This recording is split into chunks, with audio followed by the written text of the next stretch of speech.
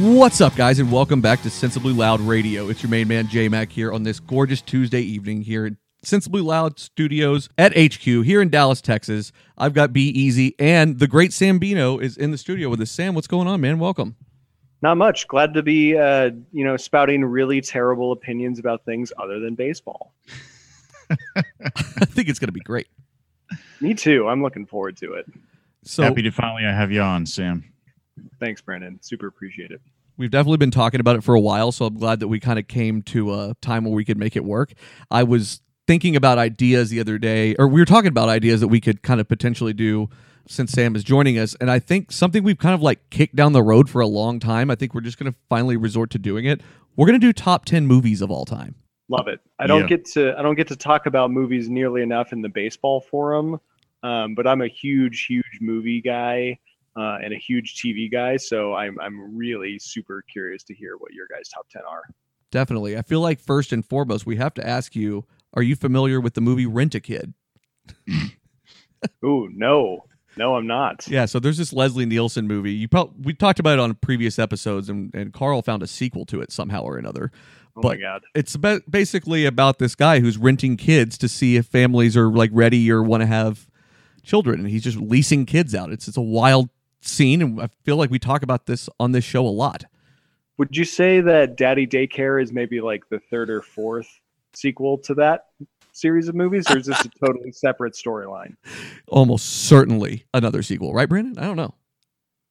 Yeah, I think it might be a sequel. So something that I ran across the last day or so, and I really am flabbergasted by this. And I've known about this for a little while, and I'll kind of tell you guys how, but I want to get you guys' thoughts on this because I think there's definitely like a commentary here, but it's something that just absolutely blows my mind. So probably about 5 or 6 years ago, my sister and I got together and we wanted to watch an episode of Family Matters. We just hadn't seen Family Matters, Urkel, all of that in a long time. You guys watched Family Matters growing up, right? Absolutely. A classic. Yeah, classic show. And so we recorded all these episodes and all this, and we started watching this one, just the first one we saw, and it involved someone bringing a gun to school and someone getting shot. It was the most un-Urkel type episode I've ever fucking seen. It was unbelievable. Whoa. Yeah, it was heavy. And so is this one of those episodes where we're trying to bring some social matter up to the surface way before that was a common thing like today? Yes, that's exactly what was going on here. Now, Brandon, are you familiar with this? What, Family Matters? Well, no, I know Family Matters, but like, did you know that they did these types of episodes that were like social yeah. I remember that. And then all of a sudden you'd have this, long violin just all serious moment, and everybody's all looking in each other's eyes, and it zooms in, and then he becomes Stefan, and it's like, what the hell's going on? Yeah, but the thing is, he didn't become Stefan. It's like some kid got shot at school. There was all this drama, and then it just ended. And so there was no like bring it back around to the comedy stylings that usually is. It was just like a real deep social commentary that didn't involve Urkel. It was really weird. And presumably this came out of nowhere. Out of nowhere. So I've known about this for quite some time. And so I started talking to my sister about it again yesterday. I was like, hey, remember that time that we were watching Family Matters and this happened and we talked about the whole thing? And she was like, yeah, it's kind of funny you bring that up because there's a show. I'm not sure if you guys ever watch this or not. Did you guys ever watch Smart Guy? I don't think so. So that was a Disney show, and I watched it with my little sister more than anything. It was just one of those things that we're about 4 years apart, so like the things that we found amusing were always a little bit off, kilter, but like the things that we agreed on, we loved, and this is one of them. And essentially it's about this kid who's like should be in like, I don't know, 5th or 6th grade, who's absolutely brilliant and is in high school with his brother, and all kinds of hijinks happen. It's just one of those typical 90s sitcoms. And apparently there's an episode where he got lured into a basement for free video games by some creepy guy. You had me at video games. Tell me more. I'm telling you. And so I haven't seen, I don't remember this at all, but my sister was like, oh yeah, very vividly remember this one. And apparently, so that was a spinoff of that show Sister Sister. Did you guys ever see that? Or you just know what that is? Yeah. Yeah, so it was like a spinoff of that. I think the kid that played the genius and smart guy was the same kid. He was like Tia and Tamara's brother or something like that. Gotcha. Anyway, so that happened on that show. And apparently on Sister Sister, there was a situation that they got into where they got lured into a bunch of modeling, teen modeling and stuff, and ended up being like porn shoots. And I was like, I feel like I need to go back and do some research on some of these like 90s sitcom commentaries. I mean, am I crazy about like this being really strange? Well, I think in the 90s, a lot of stuff was going on. Like, everything started becoming more mainstream. You had like shows like Law and Order and NYPD Blue and all those that were like really starting to progress in terms of showing like sexy scenes that you would only see in movies. And now all of a sudden it's like, whoa, it's on the family's home TV, right there on television. So it really started to press boundaries. And maybe because of that, a lot of these 90s sitcoms were like, okay, we got to address this. For sure. And I guess it's not like you had mediums like social media and stuff like that to get awareness of things like that out. So, I mean, I guess your mediums are limited and it is kind of hard to like get past that, I guess. Yeah. But yeah, I think it's just a strange thing overall. I feel like I need to do more research into these. I feel like there are way more of these things out there that we just don't even know about. I mean, there's bound to be. Oh, yeah. And basically what you were describing with the Family Matters episode, I remember a very similar episode with another TGIF show called Hanging with Mr. Cooper. Oh, no. That show's great, though. Yeah. Would it hold up, do you think? One of those like bringing a gun type thing. And yeah. And I never knew how it resolved because they cut out and it was like now bringing a special report going live now in LA, and you see a white Bronco being chased by cops on the highway. Son of a bitch. God I remember damn it, that Juice. vividly. Yeah. Oh, man. So we don't know what happened with... So is that like a lost episode of Hanging with Mr. Cooper or something? It's almost got to be.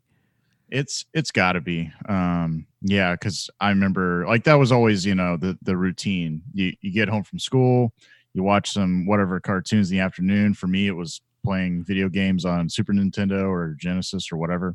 And then TGIF would start, get some pizza, all that fun stuff. You couldn't beg people to watch shows on a Friday night anymore. Yeah, I know. Everybody else is doing something else. It's crazy, right? What a culture shift. Yeah, it really is. Did that change because of the internet? It must have, right? A little bit. I mean, even before, say, YouTube came to prominence and all these other, online streaming services, I think a lot of things shifted in the late 90s, early 2000s. Seems like more people were tuning in Monday evenings and Tuesday evenings. And, you had shows like 24 and, all those kind of shows, X-Files. I think those were on Sunday. Mm-hmm. So eventually things kind of shifted towards the beginning of the week. And I'm not sure why that is. Maybe they figured that the viewership was dropping because people were going out to dinner on Fridays or going away for the weekend or something like that. Yeah, and you get into the realm of time when everybody's living their life online and, things kind of change on that paradigm as well. And you're, trying to be seen out on Friday or whatever it is, that kind of thing. And so, yeah, I guess I get that. It's probably a generational thing too, I would think, though, right? I mean, it's more like our generation to be out being social than sitting around the house, right? Right. Yeah, exactly. So, yeah, it's real interesting nowadays. You look at 2019 and a lot of people, I don't know. It seems like there's less people going out doing social stuff and more so just staying in, which pros and cons there. No doubt. Sam, are you back? For the moment, yes. Okay. Trying to resolve whatever network issues are going on in my house. No worries, man. That's the downside of doing what we do over the internet like this. It's much easier when we're all just in person. Oh, for sure. Pretty sad that it's all of a sudden happening. I've never had an issue over whatever 30 episodes we've recorded here since, the end of last baseball season through the Super Bowl and the playoffs and now this. So it's just today that it's starting to act up. So I apologize. You sound pretty good now. Hey, good. Yeah. Sit in my basement. I mean, I hope you're not trying to lure anybody in with video games or anything. That's what I've learned in this show so far. But I would, because who doesn't like video games? I would totally lure somebody in. All right, we're going to have a press conference now. I mean, you guys want to come over and play some video games? We'll see. You got King Griffey's baseball? Ooh, that's got to be like 94, right? Yeah. Yeah. Good I don't game. have that one. It's a shame. Sam, do you buy the show every year? I don't. I love video games. I love them. All genres except sports. Okay. I'm terrible at sports video games. so I don't play them because I'm bad. Like, Sure. why? I don't enjoy being bad at that video game. Literally, name a genre. Maybe not fighting games, but like no Mortal Kombat for me. But any other genre I will play and like and be good at. But I can't play baseball video games or football or anything, so I don't buy them. Interesting. Brandon, have you ever been about those games, really? Oh, yeah. All right. That was weird. You guys still there? Yeah, weird. We're having all kinds of technical issues today. Yeah, program just rebooted on me randomly. Yes, but yeah, to answer your question, yeah, I am about those games. Grew up playing King Griffey Baseball, NHL 95, all those games, yeah. What was the last one you bought?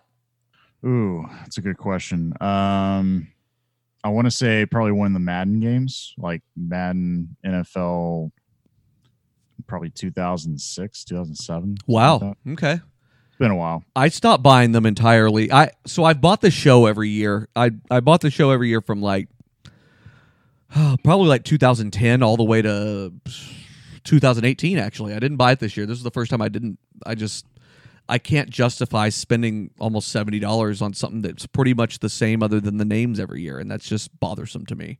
There are times where they have like much better upgrades, and better like renditions of them, and I'll just wait a couple of years and buy a new one at that point. But I'm not going to just continue to buy it. I just think that seems ridiculous to me. So many of those are just like they're reshelling the game with the correct rosters and everything, and nothing's really been upgraded. Like, oh, there's a new ballpark, we added that. I would say if any sports game really hit my heartstrings, other than Ken Griffey Jr. Baseball, it would be NHL 1995. Oh, damn. Yeah. So at this point, I'm 9 years old, and I don't know anything. But what I do know is that if I put it on easy mode, I could shoot the puck from half ice, and the goalie would be so far out of the box that it would go over his head and in every time. And I might have told the story on the outfielder before. However, I would win games like 87-4 in hockey, where anything over 4 goals on the side is considered really high. Yes. So that was a A+ sports game because I was a real winner. Hell yeah. Oh, it was. I played that a lot too. And to quote a really infamous movie, you gotta go over there and make Gretzky's head bleed. That's right. Make his head bleed. Love it. Right. It's a classic. It's an absolute classic. The thing about like the Madden games and all that is like almost every single time I buy one and I boot it up and I'm excited, I have regret almost immediately every single time. Like, why did I just do this? So that's why I just resorted to not doing it anymore. It just doesn't make sense. I do love some of the classic ones though. Did either of you ever have a Dreamcast? My buddy did. It was pretty cool, man. Playing NFL like 2K and 2K1 and stuff like that was a fucking blast back in the day. I played Power Stone on the Dreamcast. That game was A+. What the hell is Power Stone? That was a fighting game, but it was in 3 dimensions. It was like Smash Brothers before there was Smash Brothers. What? Yeah. Holy cow. Classic. Power Stone. Look it up. Interesting. Yeah, I don't recall that one at all, actually. I was big into Sonic on the Dreamcast, too, because that was the first time it had like the real 3D type graphics. That was like around the N64 era. It was probably a little bit after that, but not too far. Yeah, my favorite era for sure. It was a weird time, though. I just distinctly remember, and God, I completely forgotten about this band entirely until Josh brought it up the other day. I just remember seeing like a bunch of pictures whenever it came out, and this was like pretty early on in the internet days. Like, this is still like dial-up days. And I just remember being on like some entertainment website and seeing like pictures of Fred Durst autographing fucking Dreamcasts, and I was like, oh, this system's gonna fail for sure. For So sure. when you say entertainment websites, are we talking E-Bombs World? Is this... Okay, so E-Bombs World was the fucking shit. I'll tell you that right now. But this was probably before that. Like, this is probably like AOL, like click the entertainment button kind of thing. So I don't even know if it was like, these are like the early days of the internet. Talk about fake news. Yeah, no kidding, right? I wish I could go back and look at that and see what that looks like now. Could you imagine? So bad. I also wouldn't hate seeing like what my screen name was. I couldn't even tell you what my first one was, but I'm sure it was terrible. Oh, I don't know if Brandon knows his, but I know mine to a T. Oh, do you? Sandman 0130. Hell yes. Wow, that's a good one. Do you know yours, Brandon?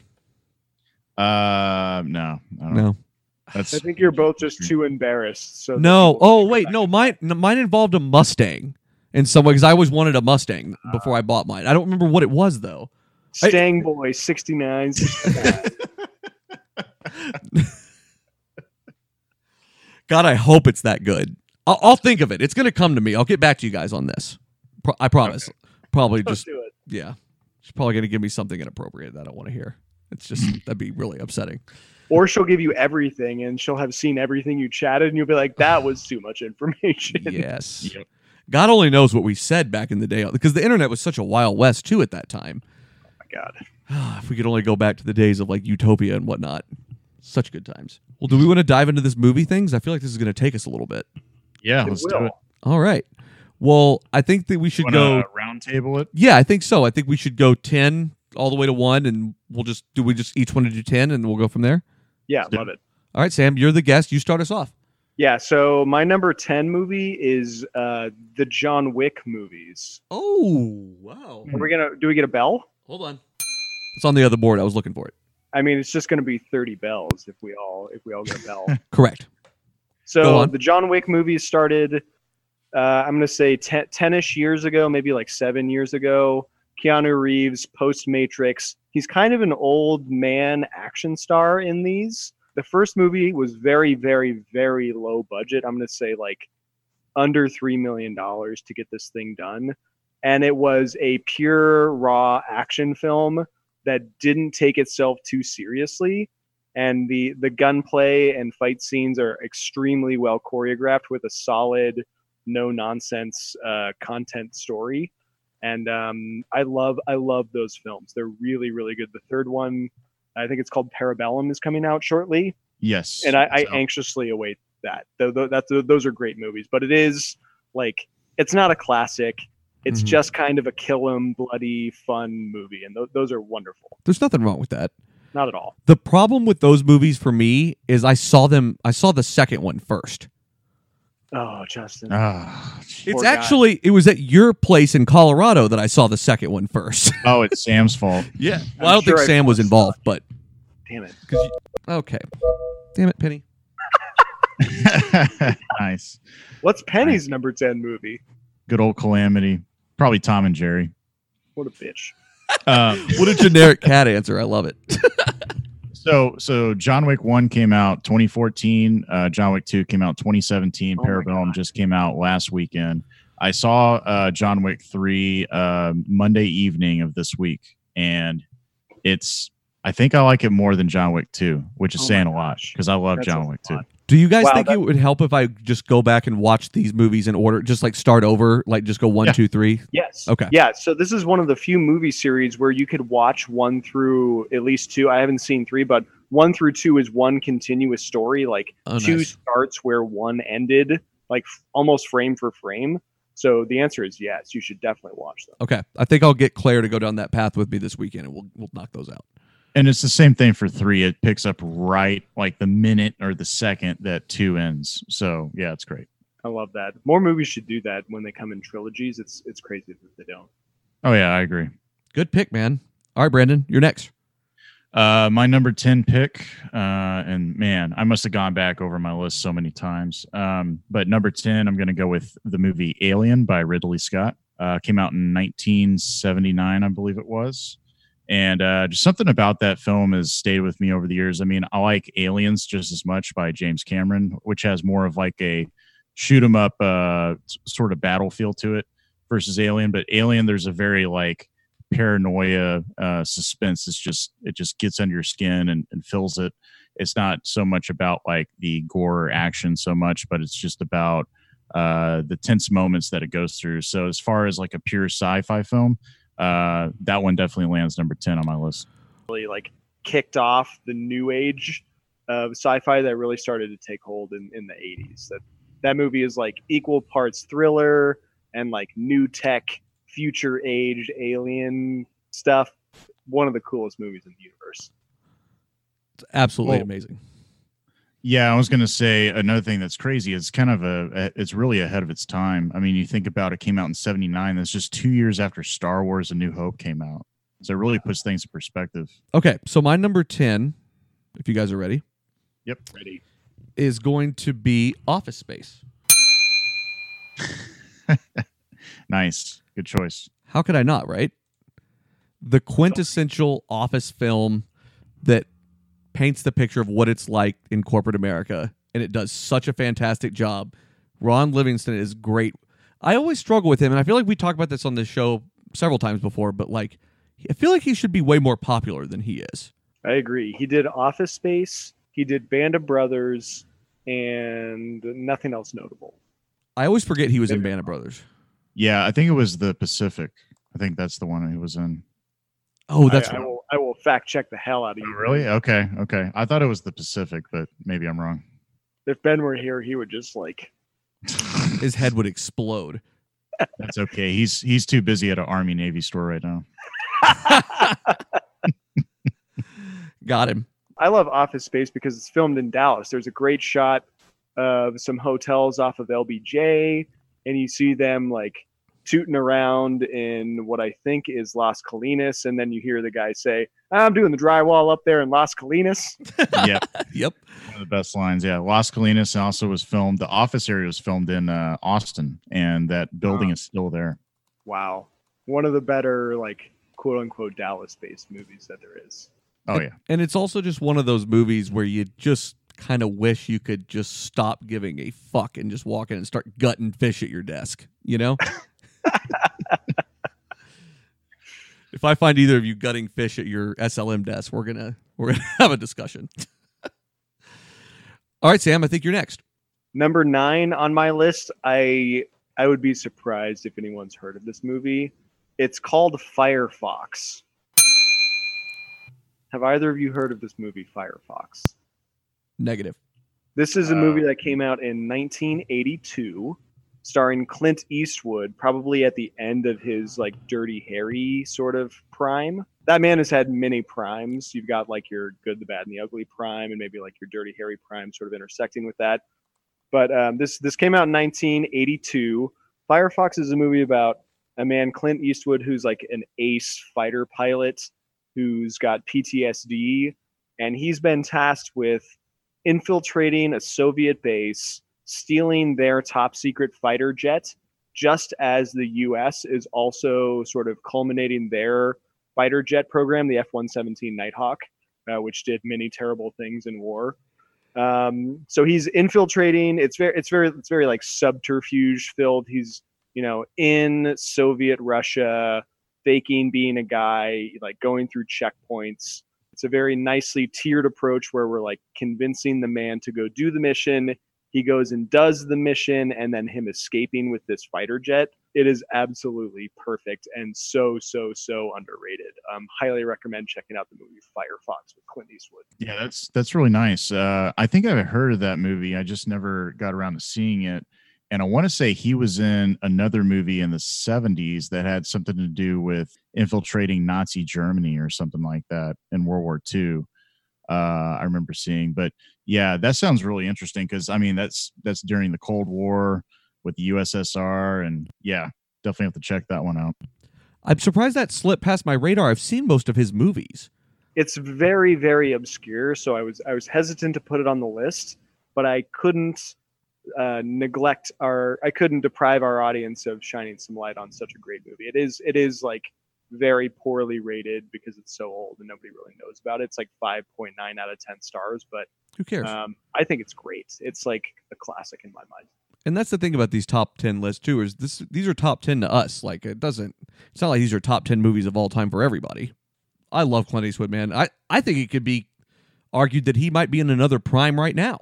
Yeah, the Skeletor prime, right? That's a prime that people get into. Yeah, something like that. All right, Brandon, you're number 9. My number 9 is also another 1982 film and another sci-fi film that was way ahead of its time for the ages. That is the movie Blade Runner.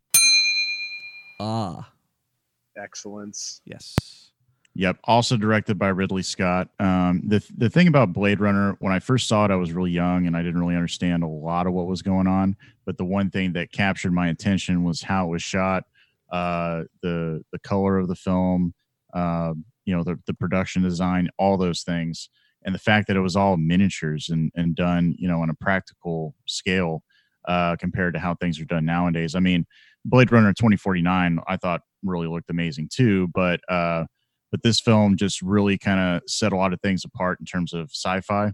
I'm a really big Philip K. Dick fan, so reading like Do Androids Dream of Electric Sheep, all those type of novels that he wrote, a lot of this kind of tied into that. So growing up reading those books, it really resonated with me, and just a great story all around. And Harrison Ford delivers a really, really good performance in it.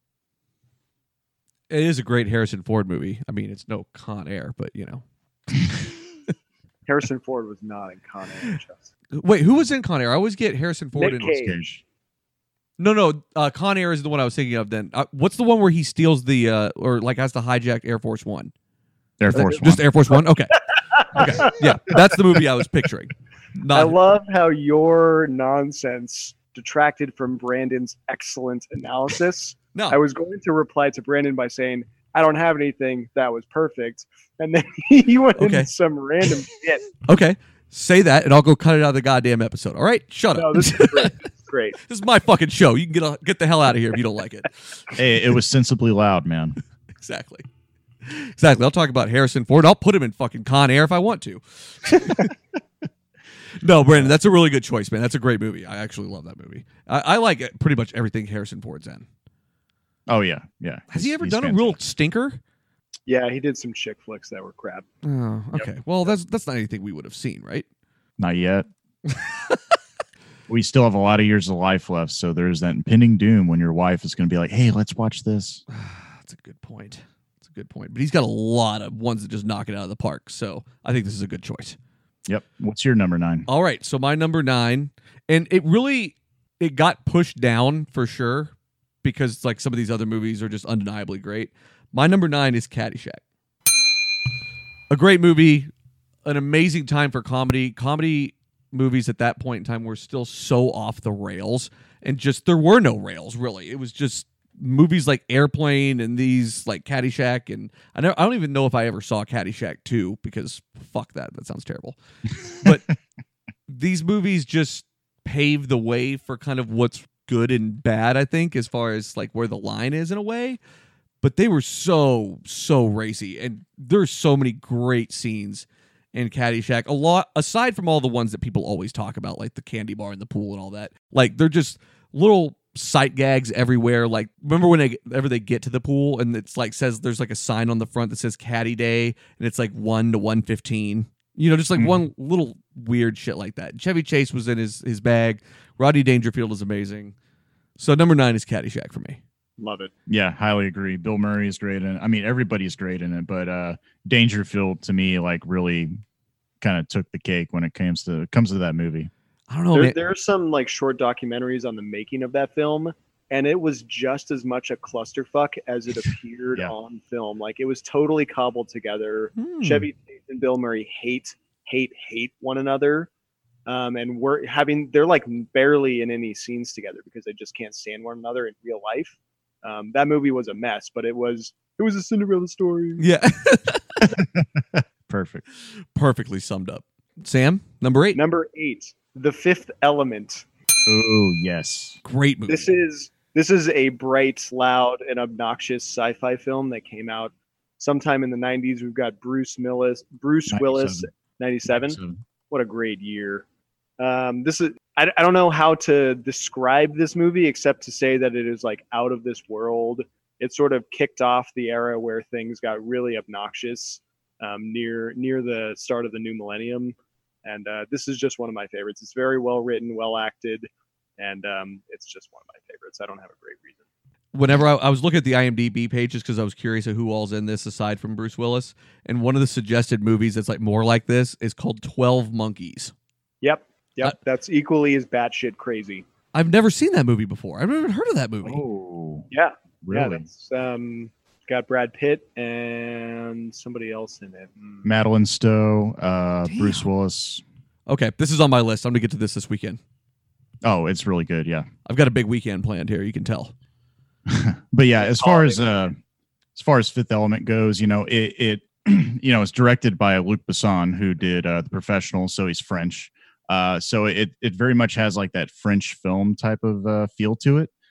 So it is a little over the top. Doesn't really explain like why certain aliens are fighting each other. But I like how it doesn't take itself too seriously. And basically, Bruce Willis is just like John McClane, but put him in a taxi cab driver thing, former special forces Well kind said. of guy. That's so good. Yes. And Gary Oldman knocks it out of the park in this film. I mean, everybody does a great job in this film, including Mila Jovovich. Chris Tucker being in it is very, very interesting. Super green. Super green, he says. That means that's fine. Yes. I don't really recall Luke Perry's role too much in that movie. Oh, he was in the very beginning, whenever the aliens land, and it takes place like in the 20s or 30s, and the guy's trying to open up the certain wall. So they come in and unlock it, and he's like the younger gopher kid or whatever. Oh, okay. Okay, He's yeah. Drunk drinking wine, and he says, Aziz Light. It's also been a little bit. Right. It's also been a little bit since I've seen this, so I need to go back and check this out too. But this is a great movie, great pick. Oh yeah. All right, Brandon, next. My number 8 pick, also a sci-fi film, came out in 1999, and that is The Matrix. Man, that one was close for me. Yep. This was one I kept moving up and down on my list, and there's just so many films I had to put ahead of this one. But yeah, came out 20 years ago as of, I believe, March of 99. So yeah, I have yet to watch this film. I've been wanting to rewatch it in the theater room, just to kind of like cap off its 20th anniversary. But yeah, I mean, what can you say about The Matrix other than just excellent in terms of its execution, the color scheme, the way it was shot by the Wachowski brothers, now sisters, I guess. Keanu Reeves was excellent, Lawrence Fishburne, but the way everything was set up, it was very much kind of like an anime meets sci-fi and everything you want in a film. It was so ahead of its time.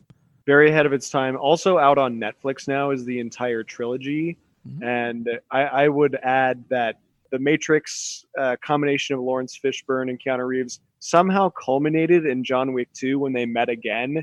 And Lawrence Fishburne says something to the effect of like, "My old friend, so how good to see you again." And like, they haven't been in a movie together in a long time, which speaks to the greatness of the Matrix and how John Wick didn't take itself too seriously, like at all.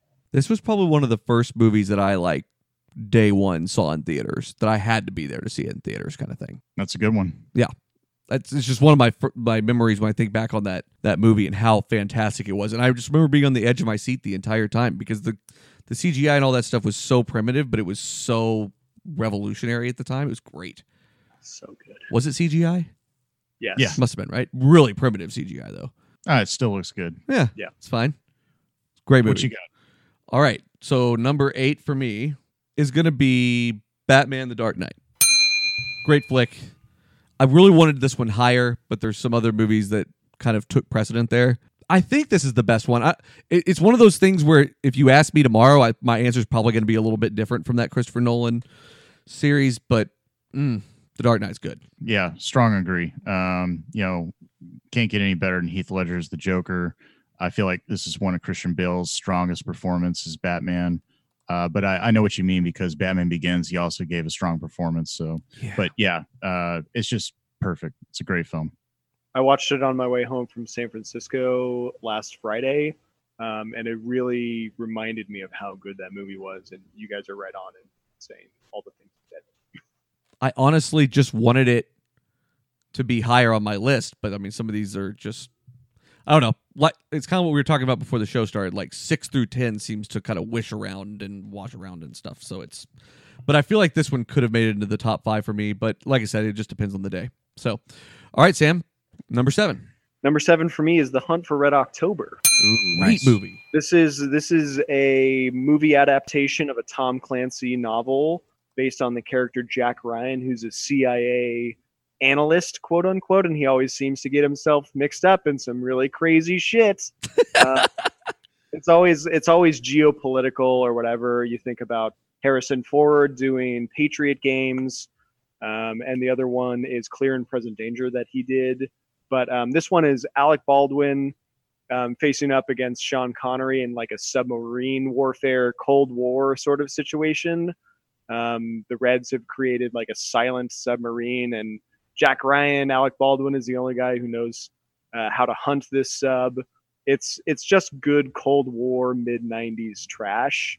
And I love a good face-off between the classic Soviets versus U.S. Especially involving submarines.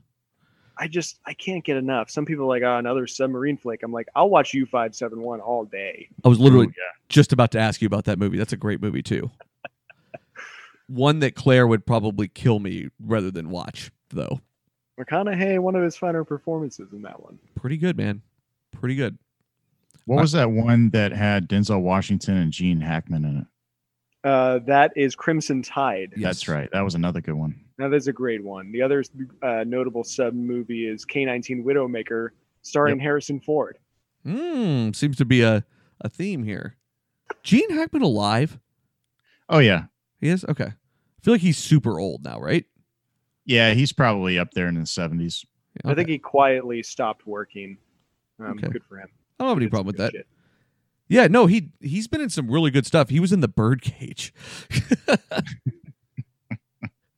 Ben and I happened to be talking about that movie not too long ago. It's a good one.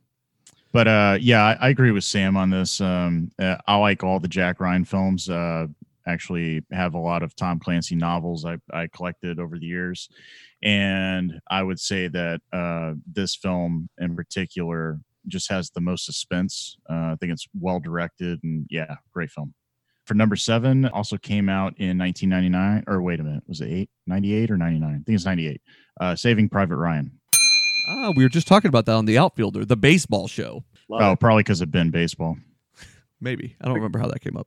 It's got a theater showing coming up shortly at like the 20th anniversary of its release. That's right. Yep. I'm thinking about going to that, but I recently got the latest version that came out, I think 2 years ago. It's got Dolby Atmos and all that stuff in it. Pretty awesome. Nice. But yeah, this film came out. I didn't see this one in theaters, but I saw it when it came to DVD back in the day. And I mean, what can you say about it? I mean, Tom Hanks and Spielberg directing it, and that beachfront scene all the way to the end. It's just the whole cast is just everybody. The whole ensemble just flows so well together. They really do. It's a classic. Like I said, I mean, we got to talking about it on the baseball show because it's just such a classic movie. But I started to say the other day on that show that I hadn't seen it, and Sam thought I was going to finish the thought right there, just saying I haven't seen it. And he was about to come through the screen and murder me. But I was going to say that I hadn't seen it in quite some time, so I need to go back and do a rewatch on that at some point. You did a heavy pause after I hadn't seen it, and I kind of held my breath, and then you continued your sentence, and I audibly sighed. I was like, whew, thank God he didn't say I haven't seen it. I could see, I could hear him sigh through the through the actual system. It was great. But yeah, a classic movie. One of Tom Hanks' finest performances, I think. Oh yeah, I agree. It's definitely top 5 for sure. There's a lot of good Tom Hanks performances though. So yeah. I mean, you got like You've Got Mail and Sleepless in Seattle. Yeah, big. Yep. Splash. Yeah, there's some good ones. It's definitely some good ones. All right, so number 7 for me is The Big Lebowski. Nice. I mean, I don't really know if much needs to be said about this movie. This movie's absolutely incredible. I think... Well, that's just like your opinion, dude. Dude, yeah, man. I don't think there's a time... I don't know if a week has gone by since I've seen that movie where I haven't made some comment about a rug tying a room together. I mean, I say it all the time. It just... I love that that's a common theme throughout that movie. Jeff Bridges is amazing. He's always amazing, but I definitely thought that the Super Bowl commercial they did this past year was an absolute travesty. They should not have done that. That wasn't cool. Oh, no. Sad. Yeah. Philip Seymour Hoffman was incredible. He's just this absolutely battered assistant. He's like a Smithers from The Simpsons with Mr. Burns. That's the best way to describe it. And whenever he's like, saying all the real shit, and he's just sitting there laughing uncomfortably. It is just absolutely incredible. John Goodman being Walter will never, ever get old. And I actually knew somebody that was very similar to him that had a temper like that. They would just go snap like that, and it was absolutely terrifying to be around sometimes. Like if I pictured him wearing those shooting glasses and stuff like that. So an absolutely incredible movie. Number 7 for me. I love that. I think this movie, because of temper issues, I think has a very personal effect on me. We're talking about Lebowski, who has everything in the world going wrong for him. His friend dies. The sheriff is throwing a cup at his face. He's got some strange lady trying to like have him impregnate her. There's just a lot going wrong in this man's life. People are peeing on his rugs and like putting ferrets in his bathtub. And he just takes it all in stride. Sure does. And I watched this movie and I'm like, damn, dude, I really need to chill the fuck out about my spreadsheets at work. Dude, I know exactly what you mean, though, because it could be so much worse. And just the fact that it's all over a rug and those guys just defiled his house entirely. It's fucked incredible. Up, man. And I just never understood the ferret in the bathtub thing either. I'm glad you brought that up because that's just so strange. So that's a great movie. That's my number 7. Sam, you want to go number 6? Number 6, Wedding Crashers. Ooh. This is just a trashy, terrible comedy.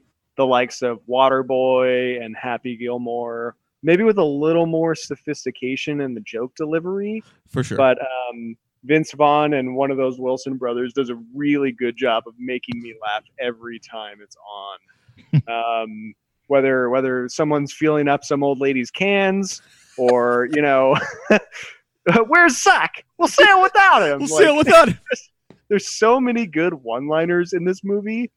And the jokes are so subtle around a really dumb story. The way that I crafted this list was around one hallmark that I wouldn't change the channel despite like TNT censorship or commercials. Yeah. And all of these movies sort of fit that bill. Like if they're on a shitty channel, I will watch through the commercials and all the censorship. And this one fit the bill because I just know that they're cursing underneath all those like, gosh darn it's. Right. Well, and you and I said that we'll sail without him thing for years, and nobody knew what we were talking about. It was great. They're decimating the grubworm population. I don't think that there's a better duo in this movie. And they tried to do the internship together. It was a good movie, but it was not the same thing. No. It was fine, but it was not the same thing at all. And I mean, you had a great supporting cast here. I mean, having Christopher Walken involved at all is just fantastic. Oh, yeah. He must be like Bill Murray, right? It's hard to get him to do anything. For sure. Is this what put Bradley Cooper really on the map? Or was it The Hangover? Hangover. Okay. This one probably got him like more scripts coming his way. But, you know, I don't necessarily see him doing like much comedic stuff in that movie. Yeah, definitely not. Definitely not. But my favorite scene in this film is probably when they're at the dinner table and she's doing something underneath the table and he's answering Vince Vaughn's answering the questions. Yeah. Like, it's so good. It's so good. Your question, it feels so good. My number 6 is Raiders of the Lost Ark. Nice. Yep. Saw this when I was a kid, and even nowadays watching it, it still holds up. Yeah, you have some of the 80s animation and stuff, especially towards the end when the guys' faces melt, but it's just so awesome.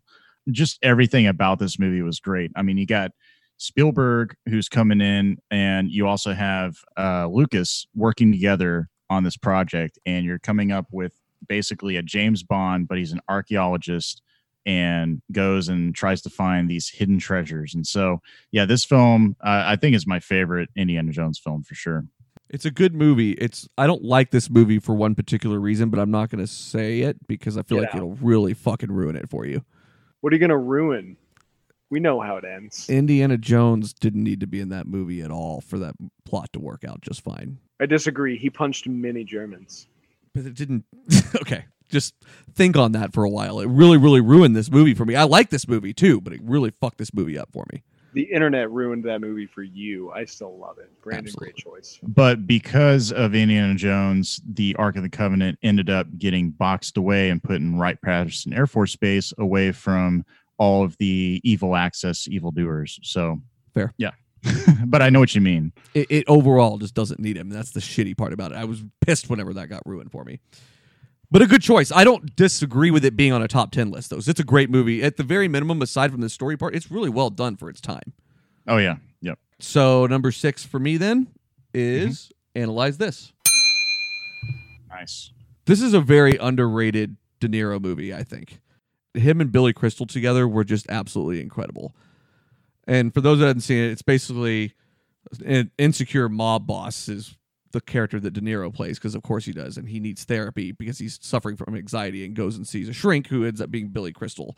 And the events that ensue are just absolutely insane. Like there's a scene whenever Billy Crystal's getting married down in Florida, and De Niro comes down there because he needs a therapy session and ends up killing somebody, and they fall off the balcony during Billy Crystal's wedding. It's absolutely amazing. Lisa Kudrow's in this movie too. She does a really good job. The sequel was okay. It was a little overdone, but it was really overall good. It was called Analyze That. How clever, right? A great movie though. Yeah, I like that movie a lot. De Niro, yeah, I think that was probably the first role he had that was comedic, I want to say. It's got to be up there, right? I mean, I know he was in that movie, what was it, the Comedian, way back in the day? Yeah. Yeah. But, you know, as far as like a straight up comedy role, I thought this one was really good. Yeah, I agree. I can see that as being top 10. All right, Sam, number 5. A League of Their Own, a baseball movie. A fantastic. League of Their Own. This stars Tom Hanks and Gina Davis. Tom Hanks plays 4F, 4H, whatever the term is for someone who wasn't able to join the armed forces during World War II. So all the men are off at war in the 40s. They start a women's baseball league. This is a historical narrative for what it's worth. This is a story based on actual events without them being, word for word true to the history books, which I'm a huge fan of. So Tom Hanks is absolutely hilarious. He just plays a drunk manager of a women's baseball club, and it goes through the whole tryout period and, the trials and tribulations of running a women's baseball club during the war when everyone's rationing and everything. Just an all-around great movie. This can make you cry and laugh, and it's a baseball flick, and I love this movie. There's nothing not to like in my book. I love the fact that Rosie O'Donnell's in it, and she's great, and Madonna's in it as well. Also great. And she's great, too. Yes. No one in this movie is bad. Nobody missed. Nobody whatsoever. Great movie. Great choice. Yep, agreed. All right, Brandon. Next.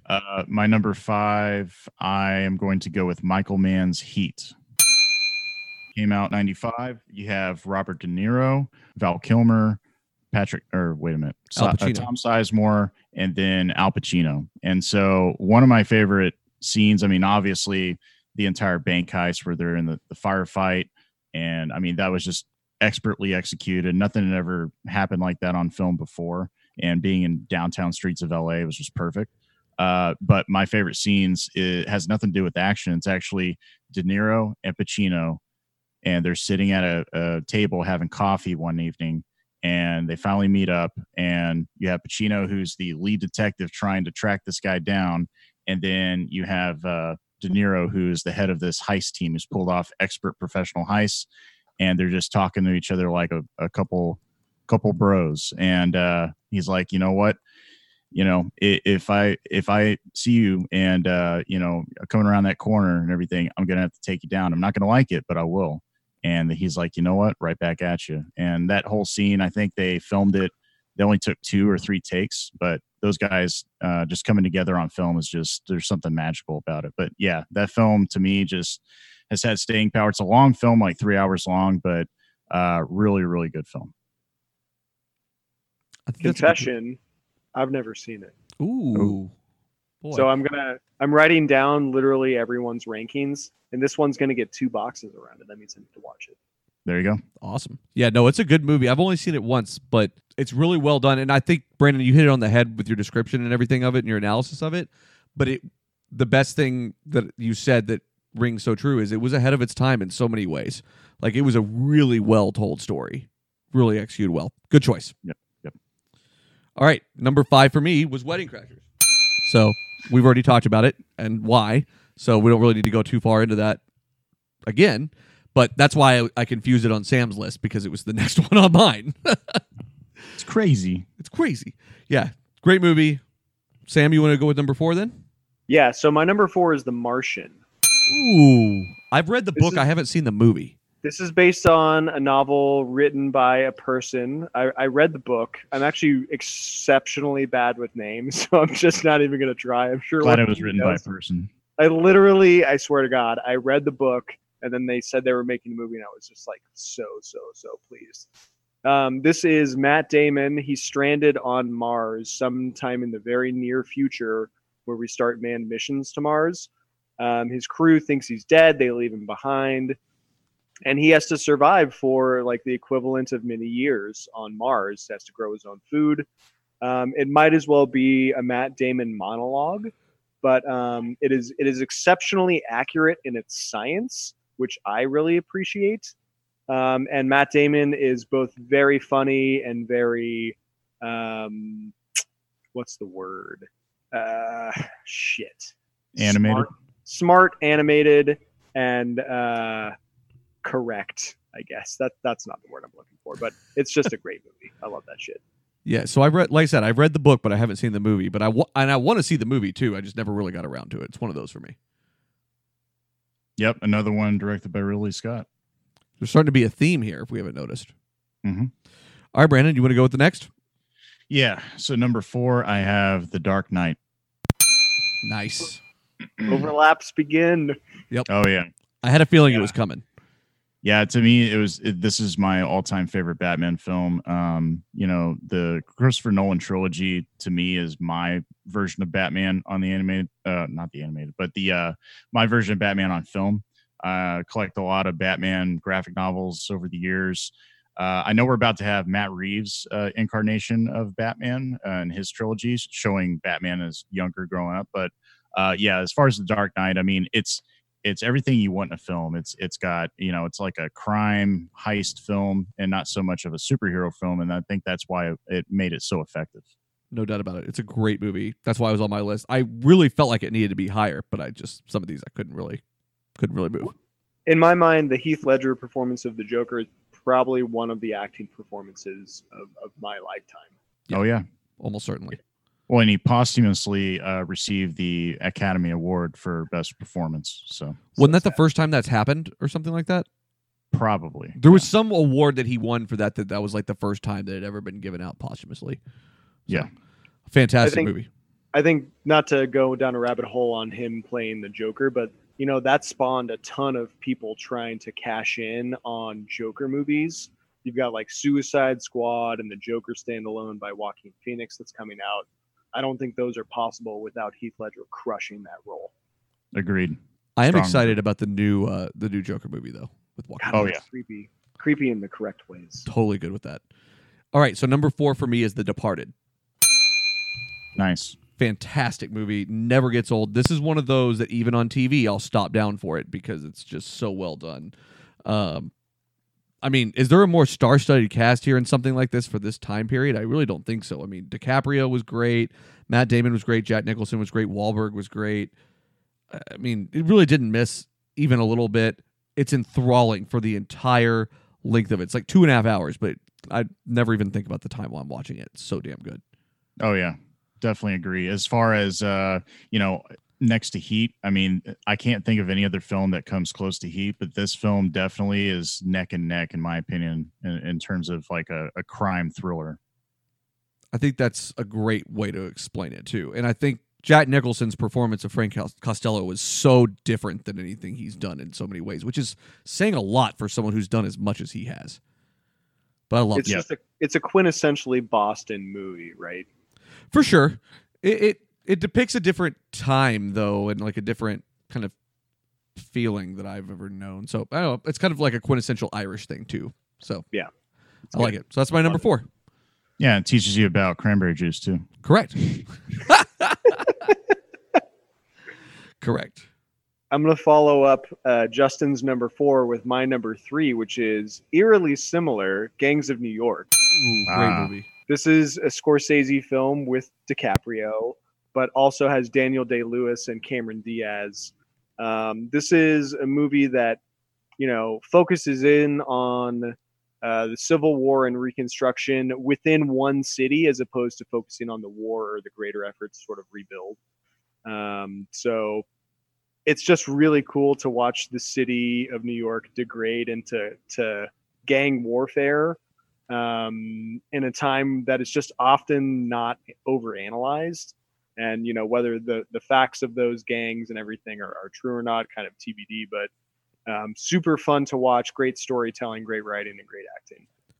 Doesn't it feel like Cameron Diaz almost got overshadowed in this movie by DiCaprio and Daniel Day-Lewis? Yes. It's a shame. She was great in this movie. And was it Reconstruction? Was this pre-Emancipation? I don't recall.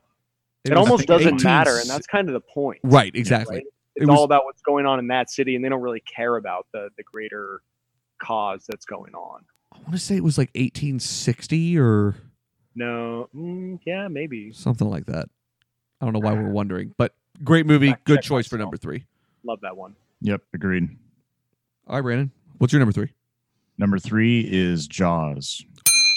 A classic. Yep. Simple. Love it. Yeah, love this film. Believe it came out in 75 or was it 76? No, 75. Wait. Yeah, 75.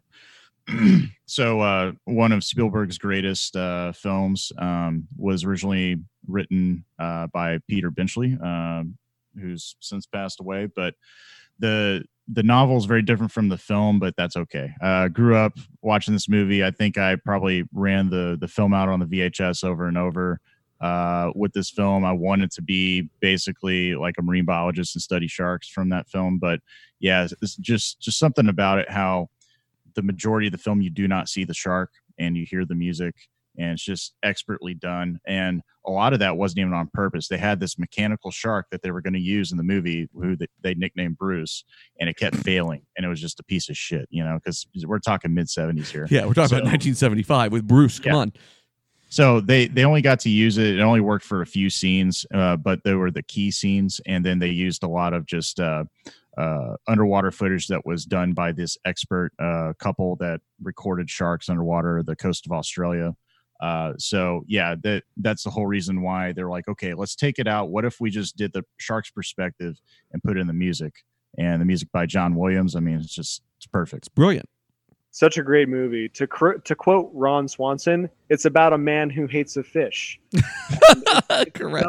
It's so singular in its focus, and it masters that craft of presenting the fish's perspective and the human's perspective on that fucking fight. They're just like constantly back and forth. There's so much tension and build up to that moment where there's finally like a standoff. It's wonderful. Great movie. And how could you not love Richard Dreyfuss? Oh yeah, he's so great. He's incredible. My number 3 is Get Shorty. Very nice. Are you guys familiar with Get Shorty? Yep. So Get Shorty is probably my favorite Travolta movie. I think it's definitely one of my favorite Danny DeVito movie.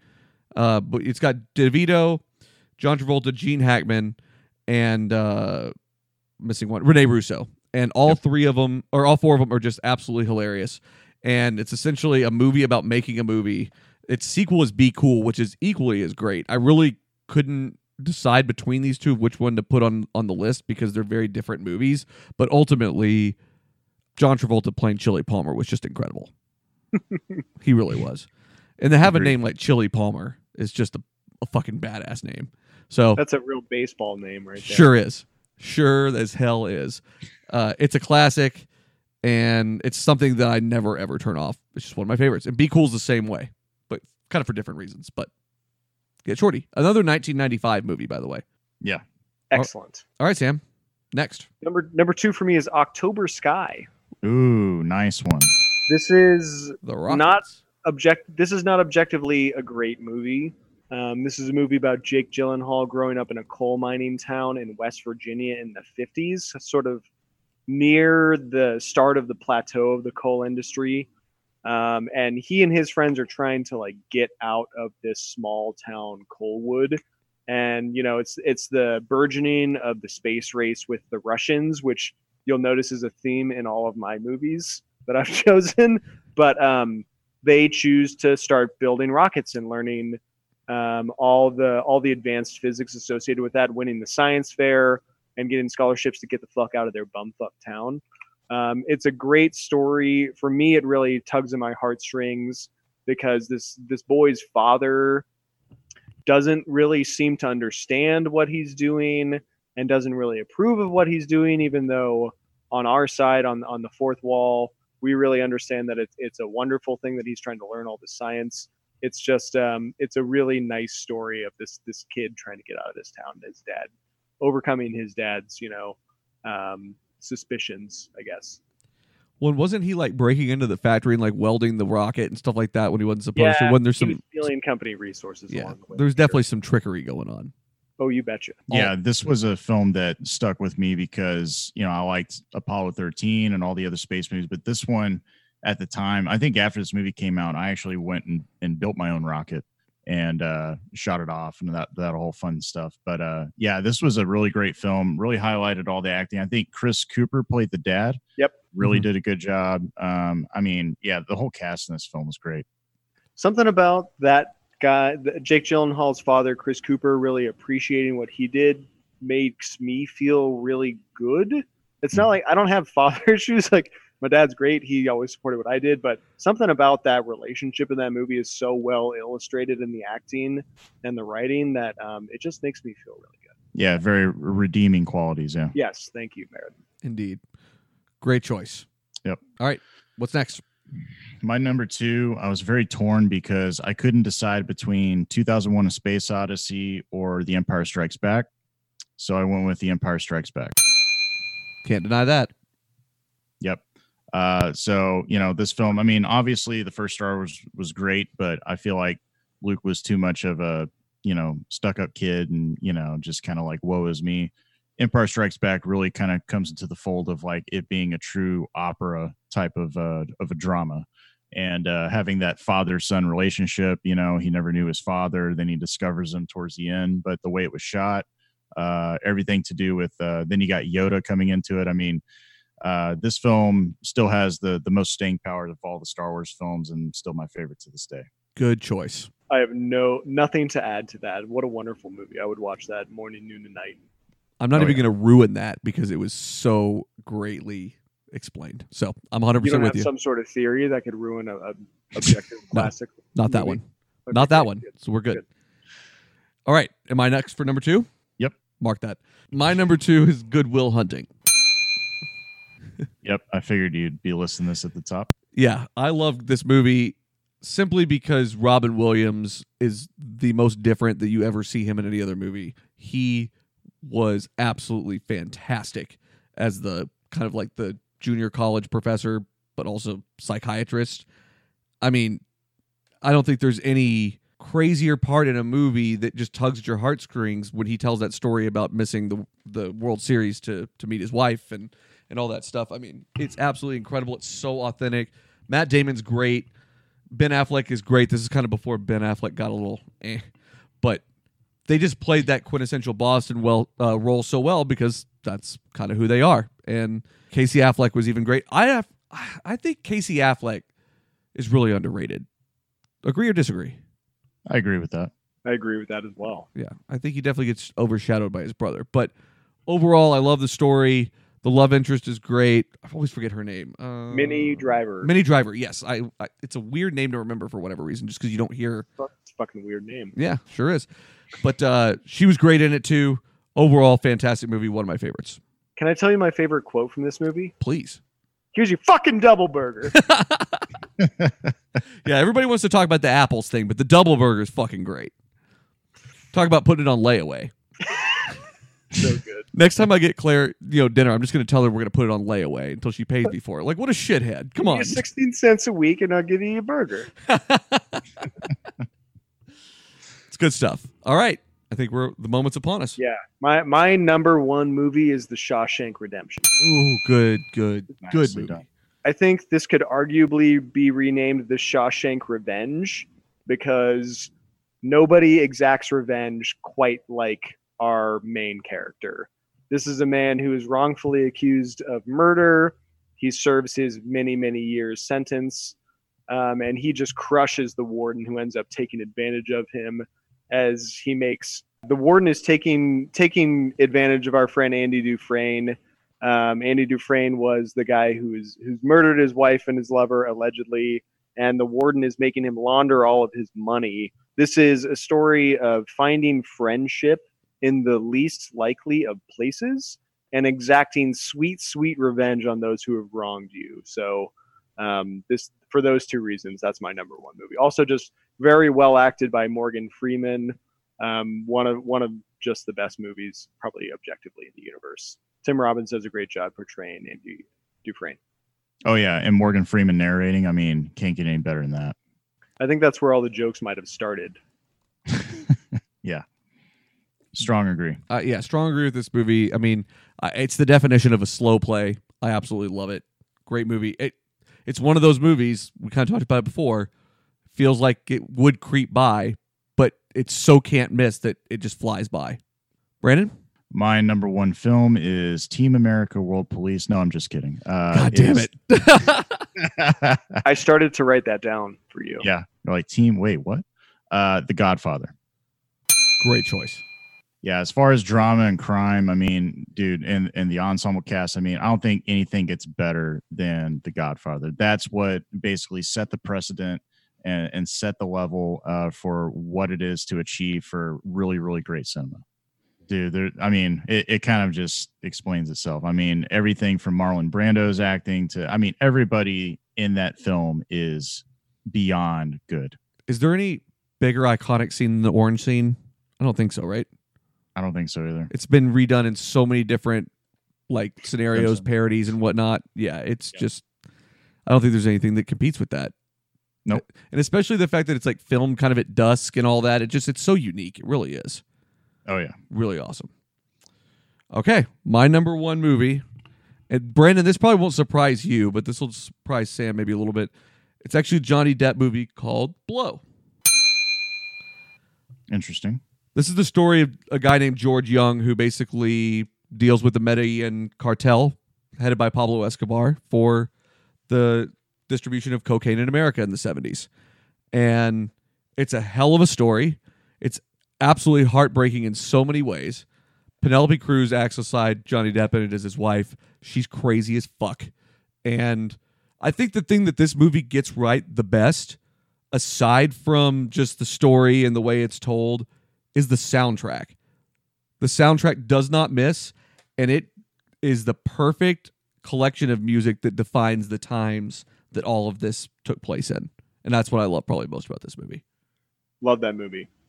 Ray Liotta's in it as well as the dad, and he is so damn good. Ray Liotta, excellent. Johnny Depp does a great job portraying a blowhead for sure. Is this probably the height of Johnny Depp? Did he do anything better than this after this? Pirates of the Caribbean. Yeah. All 6 of them. Oh, I know. That's my problem with that movie is there's 18 of them. Well, that kind of defined his later career, right? It did. And, yeah. But no, I think this is arguably one of his best movies for sure. Did you guys ever see The Secret Window? Yep. That's a good movie. Yeah, that's a good movie. And man, what was the name of it? The Ninth Gate. That's another one that's real interesting to check out. Yes. Ooh. Holy cow, he played Donald Trump in the Art of the Deal movie. Wow. I bet that's something. Just seeing Johnny Depp playing Donald Trump is kind of hard to wrap my head around. Huh. I could see him pulling it off. Yeah. But yeah, that's our top 10 movies. So good job, boys. Pretty good.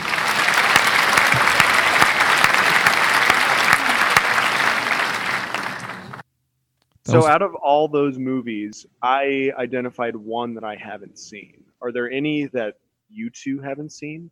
Just me? Firefox, I think, is the only one that I haven't seen. Yeah, that's a weirdo. Same. That's an oddball one for sure. It sounds great. Not having seen Heat seems weird. It's always popped up. I just haven't seen it. It's a great movie. Okay. Yep. That's on my to-do list for the long weekend. For sure. Well, that was fun. Sam, thank you for coming on and joining us. We really enjoyed it. Happily. And we want to thank everyone for joining us for this edition of Sensibly Loud Radio. If you love the show, make sure to rate, review, subscribe, and tell your friends. Make sure to follow us on Twitter, Facebook, as well as sensiblyloud.com. Thank you guys. We'll see you guys next week for another edition of Sensibly Loud Radio.